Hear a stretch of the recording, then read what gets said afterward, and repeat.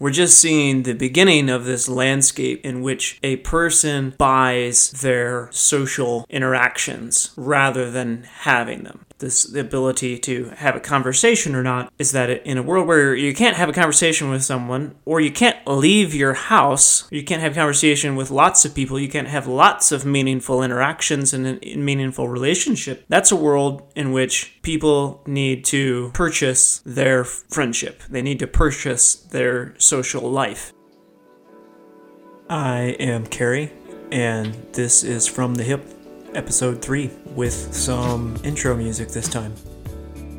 I was contemplating the business known as Chewy, the online subscription-based pet food company. I was contemplating their specific practice of giving special treatment to pet owners whose pets had died.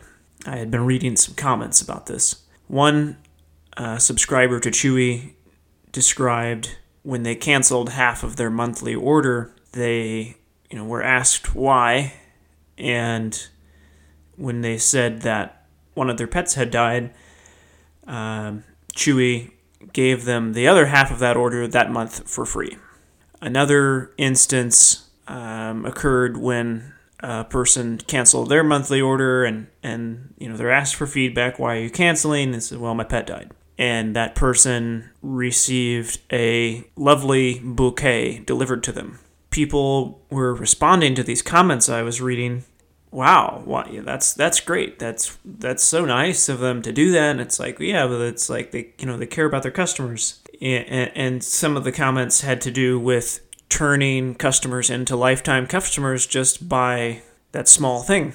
And so several hours after reading these comments, I slipped into contemplation, and I very quickly realized that while it may be what we generally recognize as a benevolent action, a friendly action, a caring, a warm, heart-filled action, was actually turned into a method of business. I think that perhaps in some sense that some of this heartfeltness might be maintained, but the reason that my thoughts struck somewhat uncomfortably on the subject is I was thinking about the founder of the company's, being known for this amazing business acumen that created this amazing company in Chewy, and I thought, oh yes, this decision to send bouquets and give discounts and so forth, slashing bills,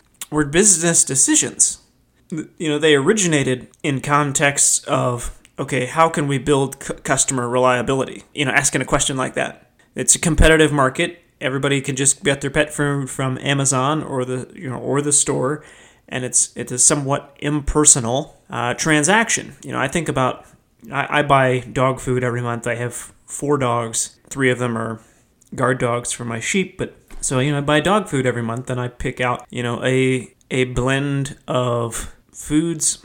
So I've got a bag of puppy chow, I have a bag of high protein, I've got a couple other modest dog foods, and then one kind of lower end one, and they can do what they want with them. And so it's a pretty impersonal task for me to buy dog food. But think about having strong feelings about the company you buy your dog food from, or your cat food for that matter, or whatever it might be. Maybe it's fish food. So, but developing a loyalty to that company, not because the owners. The owners live a few streets away, and you like to chat with them when you come into their store, but because they sent you a bouquet of flowers when your dog died. And it wasn't Jim, and it wasn't Ryan, the founder, and it wasn't Sally or Greg. It was Chewy.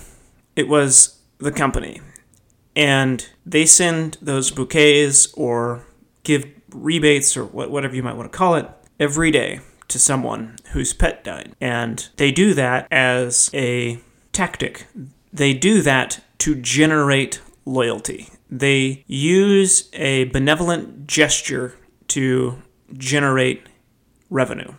what is all the more amazing about the circumstance is that this is a service that is actually needed in this time. What do I mean by that?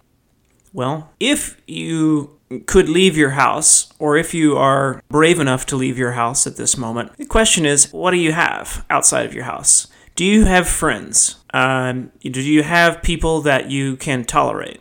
Can you have a conversation about a difficult topic with someone who doesn't agree with you without accusing them of bad, or just have the conversation? Are you afraid to have a number of different conversations? For me, the answer is yes.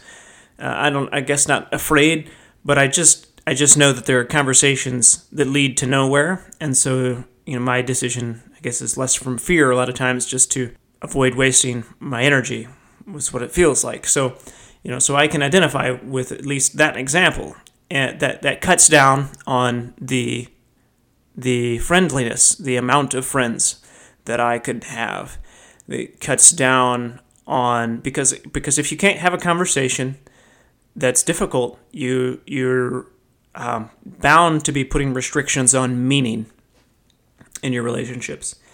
And you're also bound to be restricting your number of relationships. And so if you have less friends, you have less people who are going to care. And I mean, by care, I mean support. I want to start using that word more particularly, care, as in gesture. Not just gesture, care. Make care. Do, as in do deeds of care, not care as an emotional response. So, but anyway, you have less friends who care. You have less friends who have remote emotional responses to you. And at this time in the world, people have never more needed to have a company, not a person, but a company whom they've never met, send them condolences about the death of their pet, about anything. And so this purchased loyalty represents to me some peak, represents to me the possible, I think some would call it the pinnacle of capitalism. I want to say it's something, I want to use the word crypto-fascist. I'm going to have to look that up. I've heard that somewhere, and it rings, I think it rings for me because I think we're actually in a fascist state. A lot of Western states are. It's not overt. Nobody who's part of it is calling it fascist. But at the peak of that story is a story wherein individuals can't get along with anybody, and so they get along with sort of nobody, which is a company. A company is obviously a lot of somebodies, but it's nobody in particular. But this manufactured, this purchased loyalty is something that has long been something like it has long been at the front of commerce. People will perhaps, knowing that a person's going through a struggle, say, hey, don't worry about this bill. Or, hey, don't worry about paying this bill this month. Don't worry about paying it in the next 6 months. Something like that. But these sorts of things have started. They've begun with a community. It just happens to be that business was part of a community, and that these people that were trading amongst one another in this formalized corporate fashion happened to still be neighbors and so forth. And the compassion that was expressed was generally felt. It was true. And now we are looking at an instance in which every person whose pet dies, not only are they targeted for loyalty, they more or less depend on. I guess I've misspoken. This has actually gone away a bit from what I initially thought of before recording, which was that we're just seeing the beginning of this landscape in which a person buys their social interactions rather than having them. And that's kind of where I was going with this, the ability to have a conversation or not, is that in a world where you can't have a conversation with someone, or you can't leave your house, You can't have conversation with lots of people. You can't have lots of meaningful interactions and in meaningful relationships. In the world that we're heading toward, if we just get more of what we already have, that's a world in which people need to purchase their friendship. They need to purchase their social life. And I guess in different ways we've been heading toward that, or we've been doing that for quite a while, but now I think it's on a new emotional level, a new emotional front, because it's changed. What that used to mean, purchasing their social life, meant purchasing drinks at a bar or paying to access some other social arena. That's kind of what was going through my mind there. This is a whole other ballgame. So I find that troubling. I find that a little troubling, and I think that if just given the time to contemplate this subject, this is a place that we would maybe choose not to go. I'm not saying that you should not buy your pet food from Chewy. To me, it would make basically zero difference, in fact, because I don't know the ladies who run the cashier's desk at the local farm store, and we never have any sort of conversation anymore since Bevy died. Rest in peace.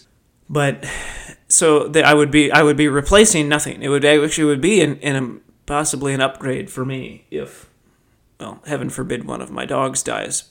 As a matter of fact, actually, one of them almost did die 10 days ago. Nevertheless, I want to come back to, it does matter to me that the local store keeps standing.